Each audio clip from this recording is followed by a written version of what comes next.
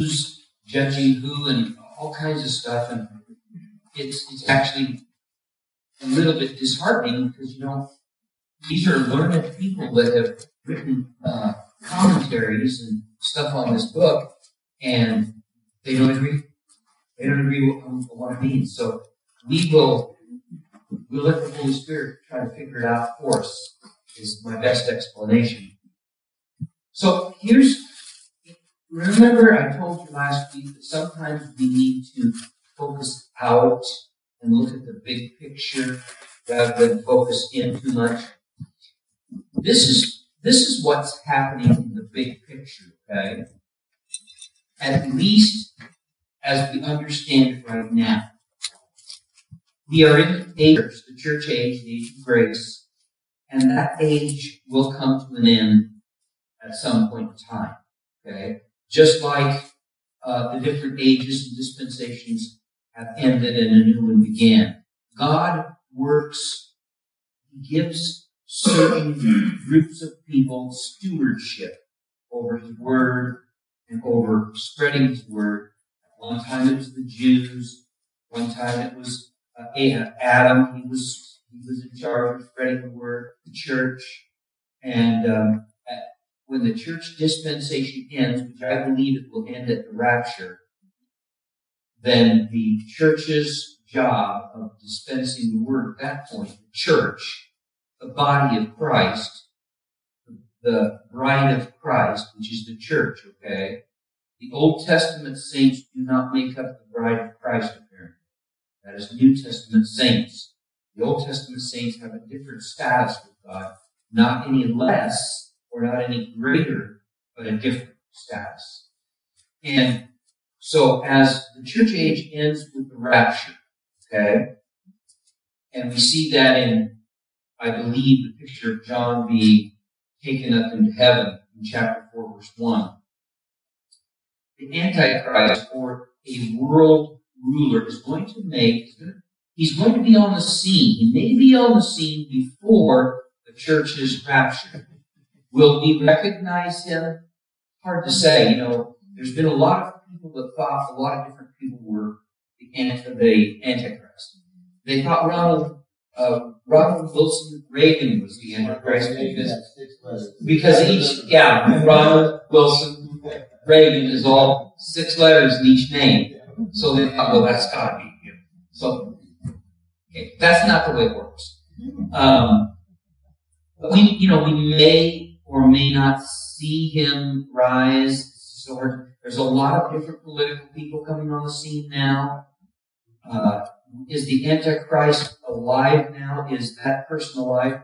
In all probability, he probably is. I don't think we're that far away from the end. So he's going to make a peace treaty with Israel and its neighbors.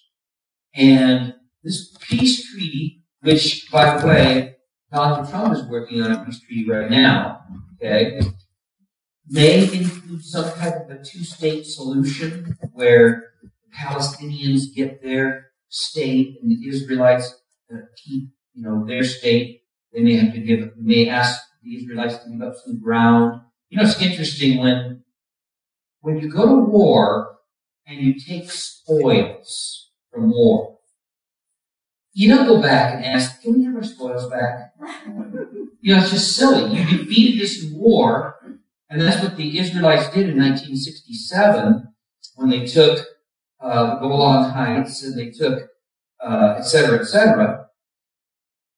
But they may have to give back some of the land to do this peace treaty. So, what's going to happen, I believe, is during the first 3.5 years of the tribulation. And it's interesting that at that point in time, from the signing of the peace treaty, the Gentile rulership of the world is going to come to an end. Okay? Because Jesus Christ is going to be the King of Kings and the Lord of Lords, and it says he's going to rule from the throne of David in Jerusalem. All right? And that's going to happen at the start of the millennium. Now, so the first 3.5 years of tribulation apparently are going to be troubling years. There's going to be signs in nature that there's upheaval, and you shouldn't think that's strange, because if you think about it right now, there are signs of upheaval in nature even right now. Look at the hurricane season. Look at the tornadoes. You could say, well, we've always had that. We haven't had it to this extent. Okay? It's getting worse and worse. If one or two, or not Alaska, but Iceland, that's a biggie. And that disrupted air traffic in Europe for a number of weeks. And I'm sure that cost millions and millions, billions of dollars. But when it comes to the middle of the tribulation, so first 3.5 years, we've got these signs and these troubles and these natural disasters. And God is just telling the world that, hey, you need to repent. The world's going to be turned upside down. It says in the Bible that during the midpoint of the tribulation, and Jesus warned about this, that this person of the Antichrist would, in fact, break his peace deal with Israel, go into the temple, the newly rebuilt temple, which, by the way, the plans are all in place. The instruments have all been found. It's just simply a matter of when, at this point in time, they're going to start rebuilding that temple. If they started right now, it would probably cause World War III. So there's going to have to be some kind of agreement with the Arabs and the people, Palestinians, etc., to allow that temple to be rebuilt. And if it's going to be rebuilt on the site, what they think is the temple site now, then the Alaska Mosque and the other Islamic monument, Dome of the Rock. Dome of the Rock, thank you, will have to be in the outer court of the Gentiles. Okay? Bill? They have not, well, no, they have, we don't know. We don't know, yeah. Yeah, I mean, who knows? They say that the Ark of the Covenant is in a little church in Ethiopia. I can't believe that. I'm sorry. Guarded by one unarmed priest? No. That's the most valuable artifact in the world. Some country would go in there with their helicopters, grab that ark out, because it's not there. In all probability, the priests probably buried it somewhere under the Temple Mount or in the city of David or somewhere. It will be found eventually. Did you see where when Notre Dame burned? I didn't know this, but there was a bit of the crown of thorns that was thought to be part of what was placed on Jesus' head. Yeah, and a bit of the cross. If we put together all the bits of the cross that people have claimed, we could probably build a couple houses. And if we put together the crown of thorns, that I'm sure many churches, we probably have quite the blackberry bush. With regard to that, I think that God is smarter than that, because he knew if he left relics laying around, people would worship the relics, which is what is happening. They don't even have the true relics, and they're worshiping them. That's kind of odd. So I don't think. First of all, if you think about the cross, okay, that was Roman. That was a Roman possession. They're not going to let somebody take. Hey, can we have that cross? That looks like a good souvenir. And if you think, and I thought about this the other day, think about Mary and the people that were around the throne, right? Or around the cross, right? When Jesus died. There's only 4 or 5 of them we know about. This was on a hill where probably hundreds of people had been crucified. It just so happens that Jesus had the 2 thieves crucified, 2 criminals crucified on each side, the Bible says. But when they took the body down, the last thing they were thinking about is, grab that thorn crown, or that crown of thorns. That might come in useful somewhere. You know what I mean? And didn't you teach us on Sunday? The stripes was permanent, yeah. Because, there's no reason they would have taken it. yeah, if you think about it, okay, if they, yes. I got a question. You said you were Catholic and stuff. And the thing in Paris burned down last week. Well, they showed the crown of thorns encased in the glass. Is that fake? Yeah. I think it's fake. Okay, I think it's fake. I really do. I just wondered, And some claim to have the nails that went through Jesus' hands. That they, practices like burial plots.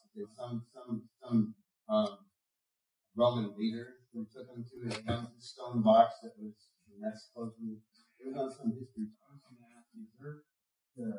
Supposed to be an earthquake, like a big earthquake. huge. That part of the tribulation. It is, in fact, there's going to be many earthquakes. The earth is going to literally, Romans, it says that the earth is going to quake. And then there's going to be a big earthquake at the very end where the mountain's going to be split. And there's a fault line running right through that mountain. There. The waters are going to change. Yeah. It'll divert the water, etc. Right. So back to this artifact thing, the relics. I really believe that what was on the mind of Mother and the people that followed Jesus was they were suffering a great loss. And they were mourning. And they, Joseph of Arimathea asked for the body. And I'm sure that they probably followed wherever the body went and were, ministering, helping Joseph to wrap the body and do all that stuff. They weren't interested in nails or thorns or pieces of the cross or any of that stuff. So Roman soldiers cast lots for the robe. Yes. Yeah, and that's interesting. because the robe was supposedly a seamless robe and it was worth something. And so the Roman soldiers, they gambled for his clothes, right? So Jesus was naked. We think about the pictures we see the little kind of a loincloth thing. This was a very this was the most humiliating experience that anybody could possibly ask for. And many people that were nailed to the cross did not die right away. They stayed alive for days, literally days. And that was part of it. It was designed to be torment. It was designed to be torture. They tried to stand up to get away from it, and then they sent back down because they can't stand up because of the Yep. And then finally, if they were just sick of it and they needed the room for the cross or something, they break the legs or something. But I also read that a lot of times they would leave them on the crosses, and the ravens and birds and stuff would come and the dogs would come and eat the bodies. And they did this, the crosses were basically done on main roads, so that when they came into these different places that were under Roman rule, they would know better than just mess around with Romans. So the Antichrist, or instead of Christ, is going to go into this newly rebuilt temple, and he is, according to 2 Thessalonians, going to declare himself to be the Christ. He's going to declare himself to be the Savior, God come in the flesh. And if you go back to all of the references that we have to Satan wants, is he wants to be worshipped like God. He did in heaven, right? That's why he came down, right? Everybody. At the 3.5 midpoint of the tribulation, which is about where we are, is when we talk about beasts, we talk about kingdoms and kings. And sometimes they're interchangeable, okay? The king has to have a king. And if a guy's a king, he should have a kingdom. So kingdom is going to be an accumulation or a confederation. If you look at the old Roman Empire, if you look at the map of the old Roman Empire, almost all Europe was in the Roman Empire. And the nations around the Mediterranean Sea were also in the Roman Empire. That would be northern Africa. That would be Israel, Syria, even up into the region of Turkey. And so when we think about this confederation of nations that the beast is going to be the head of, we have to remember that the Roman Empire was huge. So this may not be what we consider to be Germany or France or whatever. This may be Middle Eastern nations, okay, or a combination of all of the above. And probably when we look at the European Union, and we started out with just a few nations, and I believe that now we're somewhere around 24 or 25 nations, maybe more. 27. Is it 27? Yeah, and there are nations that have actually applied for membership that haven't got in yet. So if you think about the European Union at 27 nations, that's pretty huge. That covers Europe, and that covers even some of the Eastern European nations want to be in that.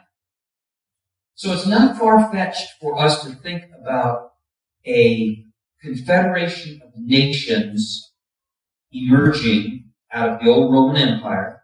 It's not at all foreign to think that eventually there will be one standout person that will come to lead that coalition. I don't know if any of you have ever heard of George Soros. George Soros, very, very, very wealthy. He's actually Jewish too, believe it or not. And he financed around the world. And he actually finances a lot of foment, people that are trying to overthrow governments in this state. He's a bad man, again, but he's very, very wealthy, and so that's how he uses his wealth. Well, someone like him would come on the scene and just wield power and take over something like the United Nations or the European Union or something like that. Yes? I just read the other day that he contributed $50 million to organizations that are freeing people up through Mexico. Terrible. Yeah, he's got a lot of financing in that thing. Yeah. Are you talking about the one world order type thing? Yes. Yes. He's also a Nazi. He's also what? A Nazi. A Nazi. How do you get a Nazi Jew? His father was in the Nazi. Hitler was a Nazi Jew. Yeah, by his grandmother. Yeah. Yeah. So, okay, so here's where we're at. We're in Revelation chapter 13. Okay, we're going to finish with this tonight. So this kingdom, or this beast, comes out of the sea. And in verse 1, maybe 2. Verse 1 says, "And the dragon stood on the shore of the sea, and I saw a beast coming out of the sea. He had 10 horns and 7 heads." The 7 heads, we believe, represent kings, and the horns represent power. With 10 horns, 10 crowns on his horns, and on each head a blasphemous name. The beast I saw resembled a leopard, that would represent Greece, but had feet like those of a bear, that represents the Medes and the Persians, or as we know today, the Iranians and their people. The mouth like that of a lion, that's the Babylonians, and that would be modern-day Iraq. The dragon, that would be Satan from chapter 12, gave the beast his power and his throne and great authority.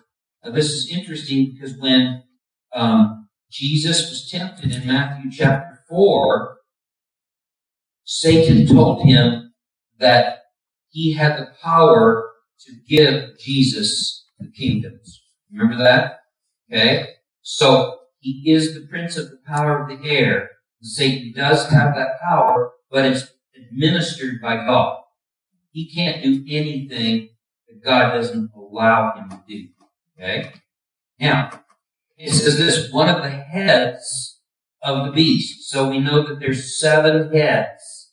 So if the 7 heads represent kings, one of these kings, it says, seemed to have a fatal wound, but the fatal wound had been healed. Now, if you look back in Revelation and in the Old Testament, it tells us that this wound was from a sword. Okay, so I don't know whether this is a war wound or whether there's an assassination attempt or something like that. If indeed this is talking about an individual person wounded by the sword. It says the whole world was astonished and followed the beast.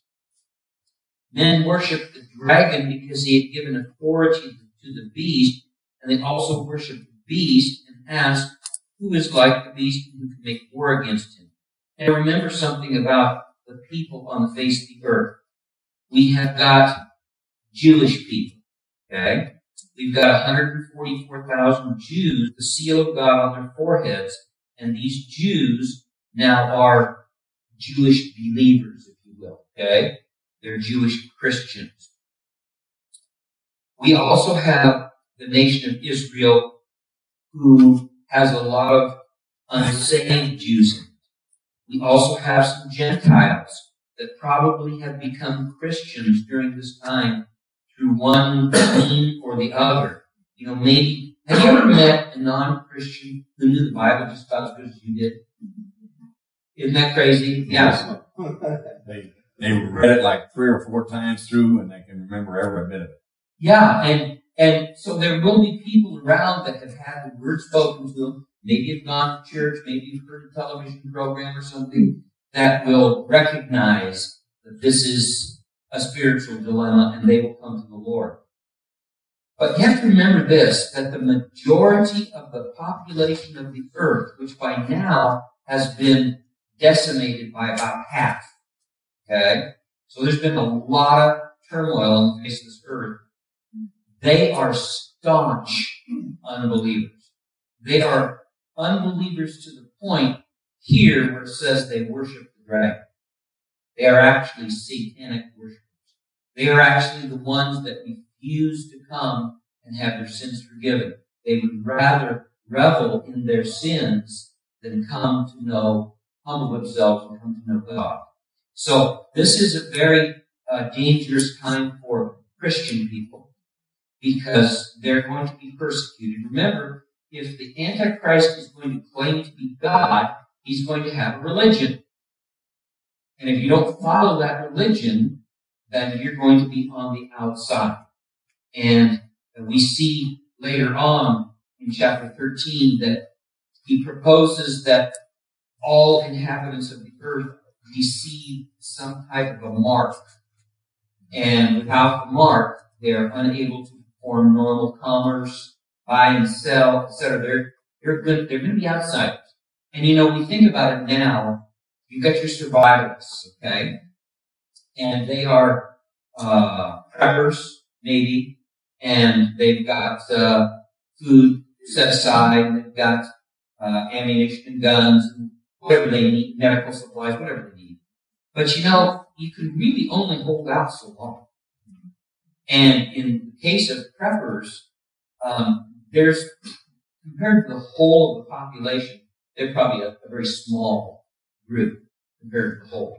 So this is going to be a bad time to be alive. In fact, we're going to see Revelation 14, where it says that death is welcome.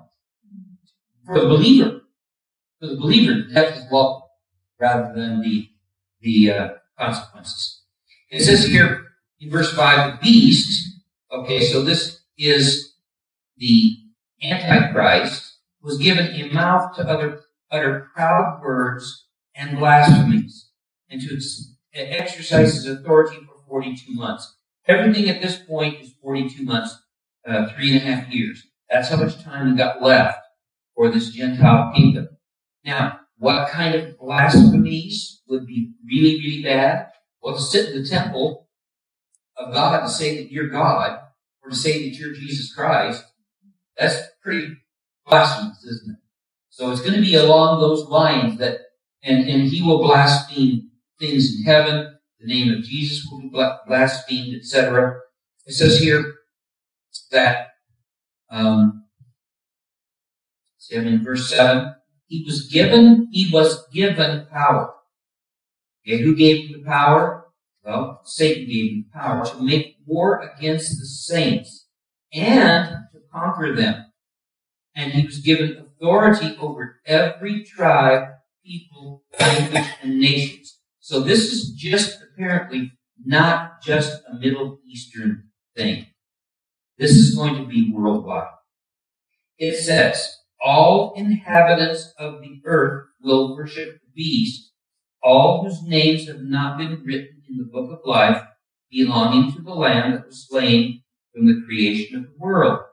So now he tells us to understand, he who has an ear, let him hear. If anyone is to go into captivity, in other words, if you're going to be thrown into prison because of your faith, into prison, you will go. If anyone is to be killed, i.e., martyred, with the sword, he will be killed. This calls for patient endurance and faithfulness on the part of the saints. Any type of persecution like this calls for a lot of endurance and patience. If you think about this, though, what does he say? Where sin doth abound, grace doth abound more. Okay? When we look at, like, I don't know, have you guys ever read the Fox's Book of Martyrs? Okay, it's very, very interesting. This author, he starts with Stephen, who was the first Christian martyr, okay, and goes through the whole list. He goes into hundreds of years worth of martyrship. And the one thing that's kind of a common thread over it all, because if you think about the Spanish Inquisition and the other Inquisitions where the Catholic Church persecuted people that did not agree with their dogma, okay? God gave these folks extra grace to make it through that time, okay? Just like we have extra grace when we're faced with severe trials of some type or another. God gives us that grace to make it through it. And we get through the other side, and then it's like, phew, I'm glad I made it through that. So that's going to be kind of the situation here. Verse 11, then I saw another beast. So this is another,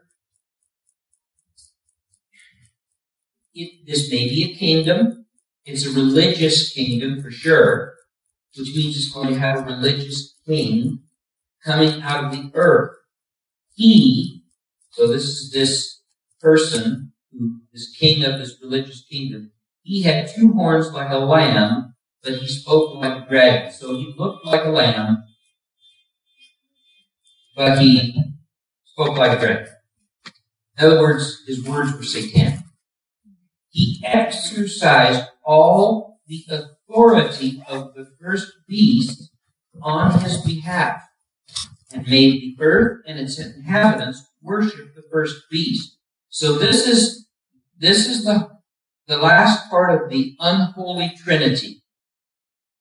The Holy Trinity is the Father, the Son, and the Holy Spirit. The unholy Trinity is Satan, the Antichrist, and the false prophet. Okay? The false prophet does not put the spotlight on himself. He puts the spotlight on the Antichrist, just like the Holy Spirit doesn't put the spotlight on himself. He puts the spotlight on Jesus. Now, it says, he exercised all the authority of the first beast on his behalf and made the earth and its inhabitants worship the first beast, whose fatal wound had been healed. And he performed great and miraculous signs, even causing fire to come down from heaven to earth in full view of man. Because of the signs he was given power to do on behalf of the first beast, he deceived the inhabitants of the earth. And it says in 2 Thessalonians chapter 2 that God will send them a deception so that they will believe the lie. What is the lie? The lie is that the Antichrist is the Christ. Antichrist is the Savior. That's the lie. Okay? Now, it says, because of the signs he was given power to do on behalf of the first beast, he deceived the inhabitants of the earth. He ordered them to set up an image in honor of the beast who was wounded by the sword and yet lived. This is not hard to picture because in every dictatorship I can think of, they all set up images of themselves. Okay? And of course we read in Daniel about the image that Nebuchadnezzar had set up that was 90 feet tall and 9 feet wide and covered with gold and set out in the plain of Shinar, and the people of that kingdom were ordered to bow down and worship that image. Okay? So that was a forerunner of this. Now, it says he was given power to give breath to the image of the first beast. So could this be artificial intelligence of some type? Okay? So that it could speak and cause all who refused to worship the image to be killed. He also forced everyone, small and great, rich and poor, free and slave, to receive a mark on his right hand or on his forehead, so that no one could buy or sell unless he had the mark, which is the name of the beast or the number of his name. So he gives us a choice here, the name or the number. This calls for wisdom. If anyone has insight, let him calculate the number of the beast or his man's number. His number is 666. So if you look at John writing this in roughly 96 AD, this was about 60 years, a little over 60 years when Jesus was killed, right? And I really do believe that this could be dual prophecy, is that if you add up the number 666 or 616, it adds up to Nero, a Caesar Nero. So Nero was the worst of the emperors, right up there alongside of Caligula and maybe one or two other ones that just were, they were insane. They were insane, and their power had gone to their head, and who knows what else, what else they were sick of, but they were insane people. So I really believe that when this man of sin or this Antichrist comes on the scene, he will be a Nero-like figure. Okay? Nero had control of the Roman Empire. He persecuted Christians. He assembled armies. So I believe that this is a forerunner or a hint of what this guy's going to be like. Now, chapter 14, verse 1. Then I looked, and there before me was the Lamb standing on Mount Zion, and with him 144,000, who had his name and his father's name written on their foreheads. I probably read half a dozen commentaries today, at least, and they couldn't agree, was the Lamb standing on heavenly Mount Zion or earthly Mount Zion? Is the 144 the same as the 144 that we read about in Revelation chapter 7? Some didn't think it was, some thought it was. Now, let's keep reading and let's see if we can figure it out, okay? And I heard a sound from heaven, like the roar of rushing waters. So John, I believe here, when we think about this, was on the earth looking at these things in chapter 13. So I would assume he's still on the earth looking at these things when chapter 14 begins. Now, I heard a sound from heaven like the roar of rushing waters and like a loud peal of thunder. The sound I heard was that of harpists playing their harps. And they sang a new song before the throne, before the four living creatures and the elders. No one could learn the song except the 144,000 who had been redeemed from the earth. These are those who did not defile themselves with women, for they kept themselves pure. They follow the Lamb wherever he goes. They were purchased from among men and offered as first fruits to God and the Lamb. No lie was found in their mouths. They are blameless. Now this is very interesting because, were these guys celibate? Is that what it's saying here? So remember this. This is in opposition to the majority of earth dwellers right now. The majority of earth dwellers are very, very ungodly. There is sexual promiscuity, I'm sure, is rampant, because we're seeing that today, aren't we? So, it's just going to only be, if the Church of Jesus Christ, the saints are taken out of the world, that influence is gone now. Television programs are not being produced, etc., etc. That whole witness now is gone. The witness has to come from somewhere else. And so evil will blossom, if you will. And I believe that when he mentions these things, okay, and let's look at it for just a minute, these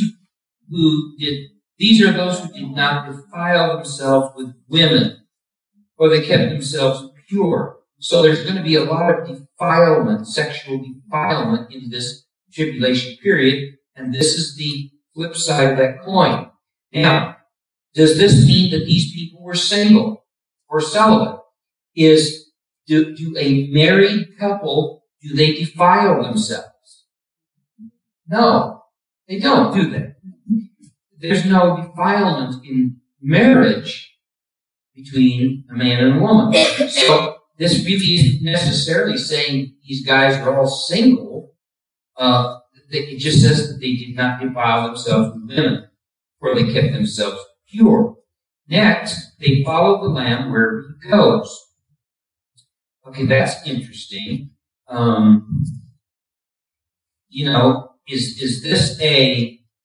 Is this a telescopic view of the future? Okay, because Jesus Christ hasn't come back yet. It's only in the middle of the tribulation, right?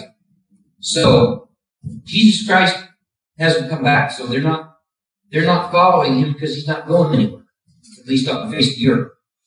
So that this is a little interesting.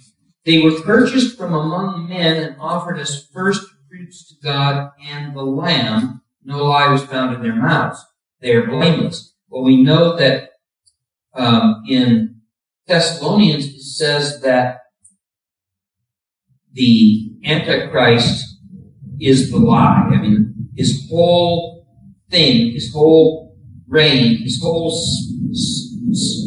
scenario is a lie. And these are the people that are not following him. Why not say that their work is done on earth and now in heaven?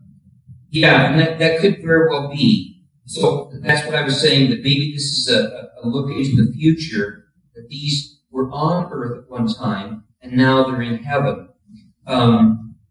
These are definitely believers. It's interesting because let me go to Revelation 7 and let's look at this. I think it's Revelation 7. Yeah, it says 145,000. So if you go to Revelation 7 and verse 3, it says, "Do not harm the land or the sea or the trees until we put a seal on the foreheads of the servants of our God." So these 144,000 are servants of God. Do we know that? Then I heard the number of those who were sealed, 144,000, from all the tribes of Israel. So these are Jews. And it even goes so far as to tell us how many from each tribe. Okay? Now, as we go back to Revelation chapter 14, is it just a coincidence that there's this other 144,000 coming up? Or are these the 144,000 that have been sealed? It says here, okay, then I looked, Revelation 14:1, then I looked, and there before me was the Lamb standing on Mount Zion, and with him 144,000 who had his name and his father's name written on their foreheads. So when we look at Revelation chapter 7, we just see that there is a seal, right? They are sealed. It doesn't really tell us what the seal says. I'm assuming that these are the same 144,000. Yeah. Could I be wrong? Sure. But it just seems odd to me that there would be two groups of 144,000. Both of them would have something written on their foreheads, and they wouldn't be the same group. This has got to be the same group. So, it says, then I looked, and there before me was the Lamb standing on Mount Zion. So, is this Mount Zion in heaven or earth? Let's see. My preference is to go to, Psalm 2:6. Let me see what that says. See what Psalm 2:6 says. You may or may not do this. Psalm 2:6 says this: I have installed my king on Zion, my holy hill. I will proclaim the decree of the Lord. He said to me, you are my son, today I have become your father. Ask of me, and I will make the nations your inheritance, the ends of the earth your possession. You will rule them with an iron scepter. You will dash them to pieces like pottery. So, this definitely has to do with the Lord Jesus and his rule. And maybe what this is doing is it's looking forward. Okay? It's looking forward to the time when Jesus will indeed stand on the earthly Mount Zion, and these 144,000 will be with him. And judging, yeah. Yeah. That's the smashing of pottery. Everything that they held up above God is going to be just like the stones laid in. This chapter 14 talks about, and we're going to get to it in just a second, about angels proclaiming the everlasting gospel. And let me ask you this. Is judgment a part of the gospel? It is, isn't it? Yeah. Yeah.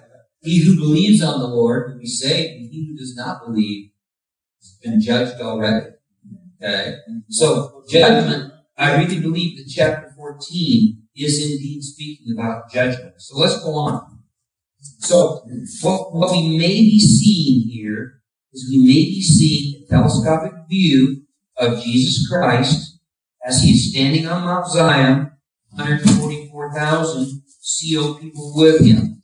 Now, remember something, that sometimes in the same paragraph, we jump from one era to another, right? Just like we saw back in Revelation where there was a 2,000-year difference between verse 5 and verse 6. Okay? So let's just keep going. It says, and I heard a sound from heaven. Now it's interesting because if he was in heaven, you would think he would word this differently. You know, it sounds to me like he's on the earth. And he heard this sound from heaven, like the roar of rushing waters and like a loud peal of thunder. The sound I heard was like that of harpists playing the harps. And they sang a new song. So these harpists, well, let's see, who's they? They may refer back up to the 144,000. And they sang a new song before the throne and before the four living creatures and the elders. No one could learn the song except 144,000. So this looks like the picture goes back to heaven, doesn't it? Because they were before the throne. It says, no one could learn the song except 144,000 who had been redeemed from the earth. These are those who did not defile themselves with women, for they kept themselves pure. They followed the Lamb wherever he goes. They were purchased from among men and offered as first fruits to God in their land. Now, I read some of these commentators today, and it just kind of blew my mind. I'm a kind of a simple-minded person, so I try to look at things simple. They said, well, these 144,000, they are the cream of the crop of Christians. You know, the last time I checked the Bible, God kind of treats everybody sort of fairly. He's not partial. Okay? So I believe that what this 144,000 is probably the first fruits of the Jews that are saved, that come to know Christ. So there's going to be many, many Jews that are going to come to know the Lord during this time, and these people are probably the first ones because they were sealed. Another thing about the sealing that you need to notice is that they make it through the tribulation. Okay? The sealing protects them from death, from being killed apparently through the tribulation. Let's keep going. It says here, no lie, verse 5, was found in their mouths. They are blameless. They are blameless. Verse 6, then I saw another angel flying in midair. He had the eternal gospel to proclaim to those who live on the earth, every nation, tribe, language, and people.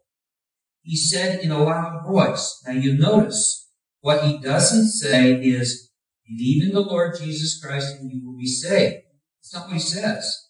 It says, he said in a loud voice, fear God and give him glory because the hour of his judgment has come. It's not the day anymore. It's the hour. Worship him who made the heavens, the earth, the sea, and the springs of water. So this is really kind of a warning, isn't it? To the inhabitants of the earth, listen, you better fear God, and you better worship him and not take the mark of the beast. A second angel followed and said, fallen, fallen is Babylon the Great, which made all the nations drink the maddening wine of her adulteries. We'll study about Babylon the Great in 16 and 17 and 18. Babylon the Great, in this particular instance, I believe, is probably talking about the woman that rides the beast, because it says in Revelation chapter 17, okay, one of the seven angels who had the seven bowls came and said to me, come, I will show you the punishment of a great prostitute who sits on many waters. I believe that this is probably the religious kingdom of this time. You know, many have said that it's the Catholic Church, but I'll just say this, it's the ecumenical church. It's the church that has banded together, which will be Catholics, Protestants. There might be some Baptists in there. These are all people that do not, these are religious people that do not know the Lord. Okay? So it's a little unfair to just say the Catholic Church, although it wouldn't surprise me if the Pope wasn't the head of that particular church, because he's a very revered figure. And if you go back to history, there was a lot of popes that didn't know the Lord. Okay? I'm sure that there was a few that did, but there's a lot of them that don't. Now, they had what does the Bible say? They had a form of religiousness, but lacked the power. Okay? Lacked the power of the Holy Spirit. No, that is in, I believe in Timothy. Okay, now, so this is adultery, and the inhabitants of the earth were intoxicated with the wine of her adulteries. Then the angel carried me away in the spirit into a desert. There I saw a woman sitting on a scarlet beast that was covered with blasphemous names and had 7 heads and 10 horns. The woman was dressed in purple and scarlet, which, by the way, is the colors of the Catholic Church, and was glittering with gold, precious stones, and pearls. Evidently, this is very rich. This organization is very rich. She held a golden cup in her hand, filled with abominable things and the filth of her adulteries. The title was written on her forehead, Mystery, Babylon the Great, the mother of prostitutes and of the abominations of the earth. I saw that the woman was drunk with the blood of the saints, the blood of those who bore testimony to Jesus. So let's just stop there for just a minute. You know, she was drunk with the blood of the saints. When you think back to the Inquisitions, okay, that phrase reminds me of the Inquisitions. Because the church proper, okay, punished those who did not go along with their doctrines, did not pay taxes to the church or whatever. And that was really, the church was really, you know, and honestly, I don't know how the churches that were involved in the Inquisitions, how do they justify their history? You know what I mean? How do you even go back and say, yeah, it was part of our church history? Wow. That's quite a church history. Wall Street has a golden calf at the front door. Amsterdam has Diana on a horse with 12 stars. Is that copying Israel, the woman who takes flight to the desert? Well, that is a good question. I don't think so. I think that there's another answer to that, but I'm not prepared right now to give the answer. But I don't think that they would copy Israel. I think that there is a satanic meaning to that. So he copies God. Yeah. Okay, so now let's go back to chapter 14, and here's what it says. It says in verse 8, a second angel followed and said, Fallen, fallen is Babylon the Great, which made all the nations drink the maddening wine of her adulteries. So this has got to be referring to this beast that we read of in chapter 17, which we'll get to pretty quick. A third angel followed them and said in a loud voice, if anyone, and remember these angels are in midair. That's what it said. They're in midair and they are saying these things to the inhabitants of the earth. You know, you wonder about this for just a minute. Who's left to preach the gospel? You know, if many of the Christians have been killed or imprisoned, the Jewish people as a whole, the Jewish nation as a whole has not accepted the Lord yet. It's really, God has commissioned the angels to present the gospel. And what did he say in the gospels? He says, if you don't cry out, the stones will. Okay? So God will use whatever he has to use to present his gospel. Yes? The two witnesses. The two witnesses. Well, we read, let's see. They were killed and taken up into heaven now. But I believe that at this point in time, they may still be alive. So that may be a part of the witness. Yes, exactly. Okay, now. No, we're in the last 3.5 years now. Yeah. I know. It's really hard. And we'll just, it really does. And there are a lot of, in the book of Revelation, there are a lot of parentheses. So you've got this going up to here and coming out here, but then you've got this parentheses here that you got to figure out where does that thing fit. The book of Revelation is not an easy book to understand, and that's part of the reason why it's not taught very. Oh man, I don't know. Yeah, that's a good question. I doubt it. There are people that have tried, and some have done what I would consider to be a pretty decent job. And we'll get that out to you people. Yes. I have a Bible that is written in chronological order, and I have not studied it. But if you would like to look at it and see what you can come up with that, Yes. Okay. All right. So don't be confused here, okay? All right. In the verses, like you said, just from one verse to another. It's like switching it over. Exactly. But my thought is, if we were living in this time, which I know I don't know, and I'm sure nobody else here will, that if the became Christian at this time, how much anything That was happening? Oh, I think so. Yeah, see, the Holy Spirit is what? Revealer of truth. Okay? And these people have believed a lie. And when you have the Holy Spirit in you, it will reveal truth to you if you're seeking the truth. So I think that, yes, I believe that people that come to the Lord during this time, there's going to be Bibles laying around. And God, the Holy Spirit, is going to give them wisdom. What we've already read, here is wisdom. If you have ears to hear, let them hear. You know, if you have a heart that wants to understand it. And so God is prodding us to hear, to listen, and to understand what's going on. He just didn't say it was going to be easy. Okay?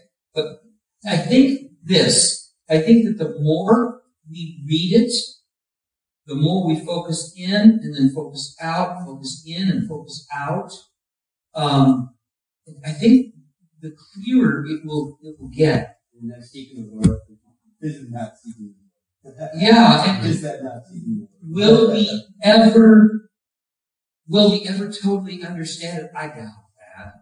Really, I doubt that. Kathleen? So, if you go back to chapter 14, verse 12, it says, "Not God. This is that the most spirit place on earth, God, and you're saying 100 years, 144,000, you're sealed."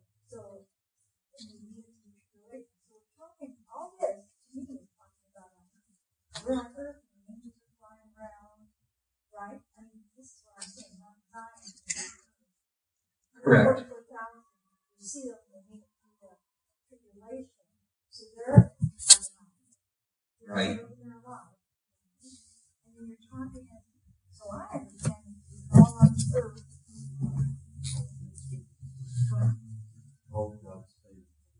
Yeah, so I think they're all on the earth, and the angels are flying around, and I saw another angel flying in the midst of heaven, but saw the earth.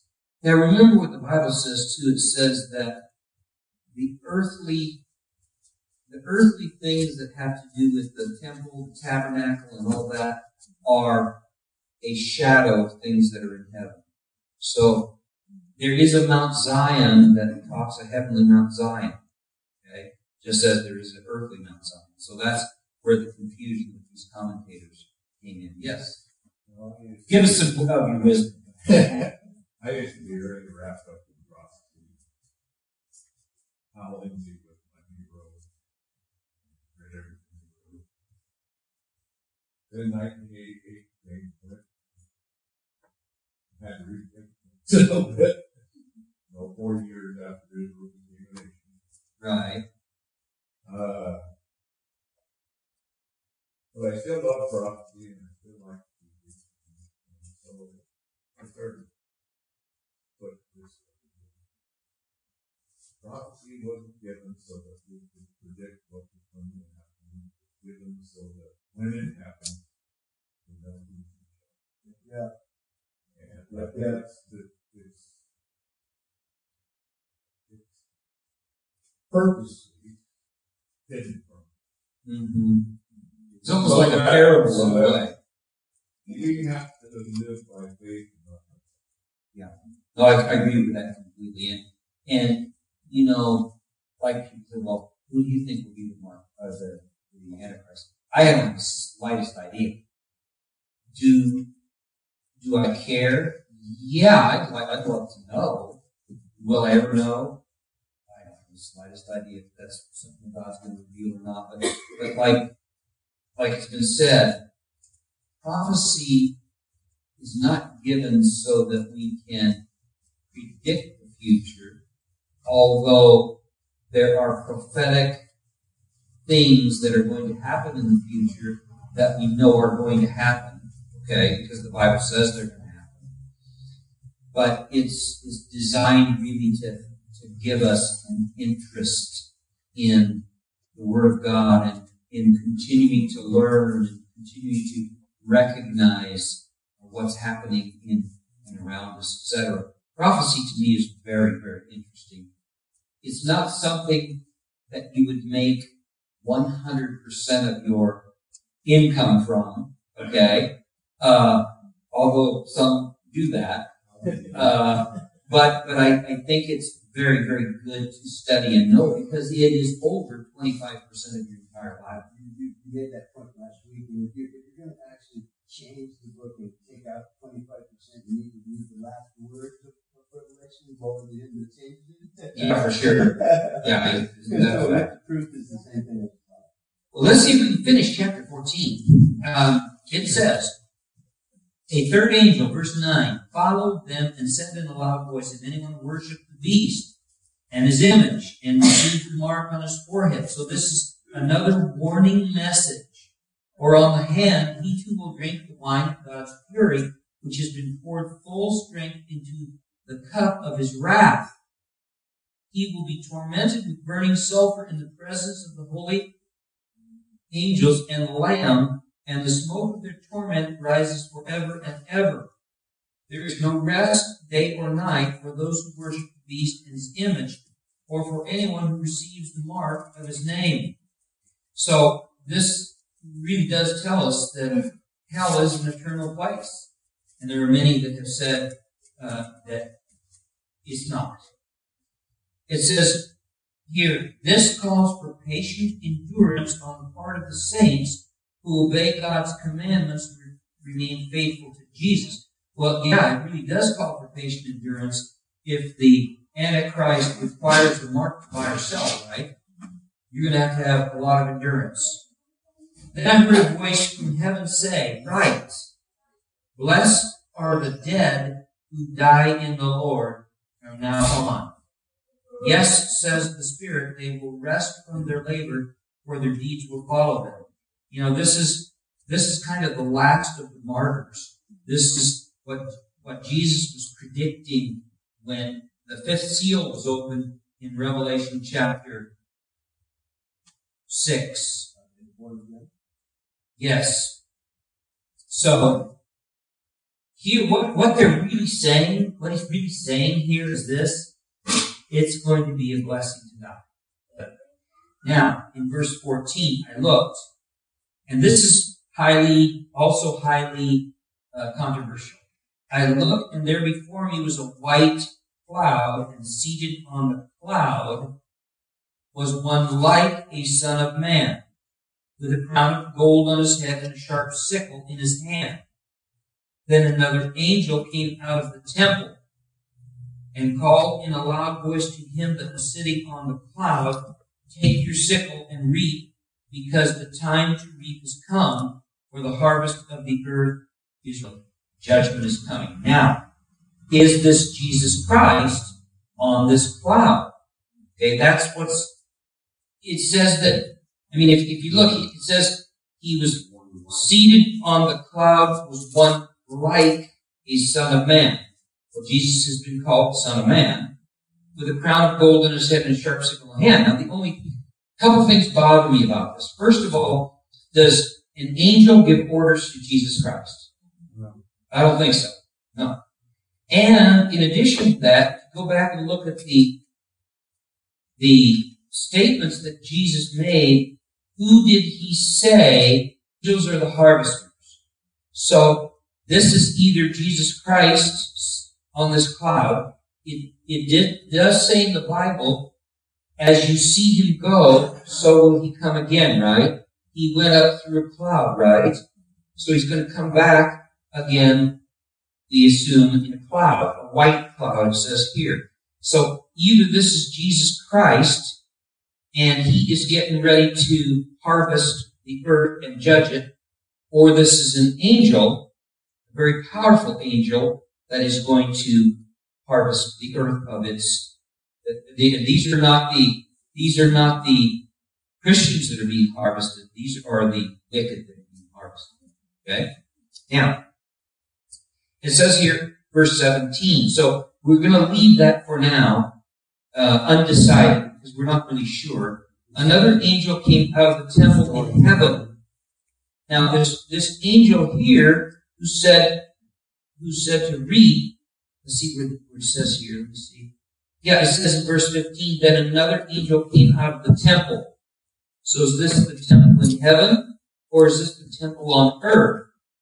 Is this a plea to have the earth harvested of the wickedness? Is it a plea, or is it an order?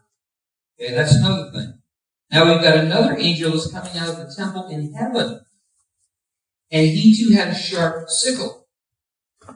And when it says another angel, we've looked at a first angel, a second angel in verse 8, a third angel in verse 9.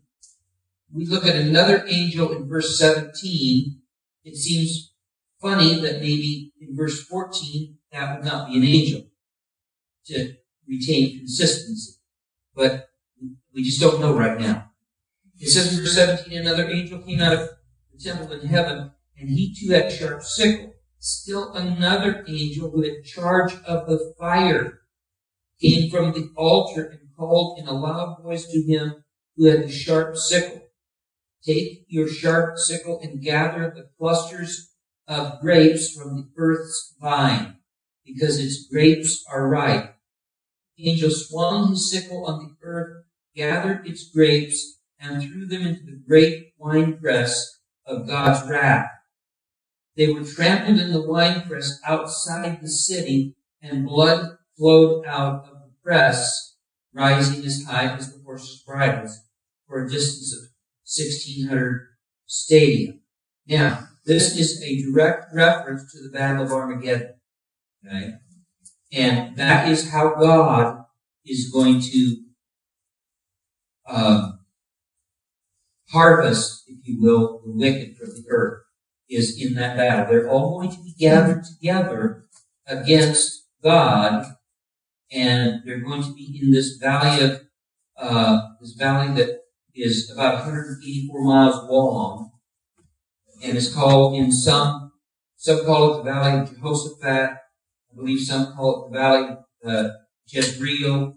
It's called Megiddo, or Megiddo, which is where we get our word Armageddon. So this is talking about this Battle of Armageddon that is going to happen at the very last. So we are looking here at the very last, maybe days away from the Antichrist being defeated. And it's interesting because this is in chapter 14. And we still have, 6 chapters left to go or whatever. 7, whatever. So, it is hard sometimes to place the beginning from the end, and the middle from the beginning, etc. But here's the deal, is I think that when we get finished with the book of Revelation, we will at least be able to focus out and get a pretty good picture of what's going to happen in those 7 years. Okay? Well, any questions before we... Yes? What is the equivalent of 1,600 stadia?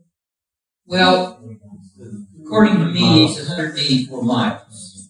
I've heard 160 miles, I've heard 180 miles. So, I'm pretty sure I'm right. Yeah.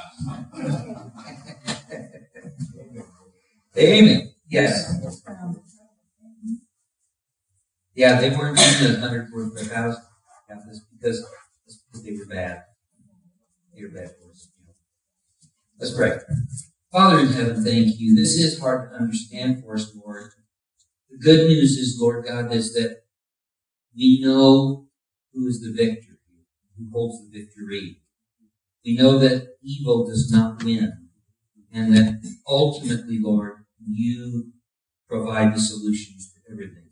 So thank you for that, Lord. We do pray for wisdom, discretion, understanding, and knowledge when it comes to this great book of yours. And we look forward to studying the rest of it, Lord, in Jesus' name. Amen. Next week, I may pull out some scriptures out of Isaiah, Joel, Jeremiah that go along with this judgment in the valley. We'll do that next week. How's that sound? I hope she gets well quick. I'm sorry I missed it.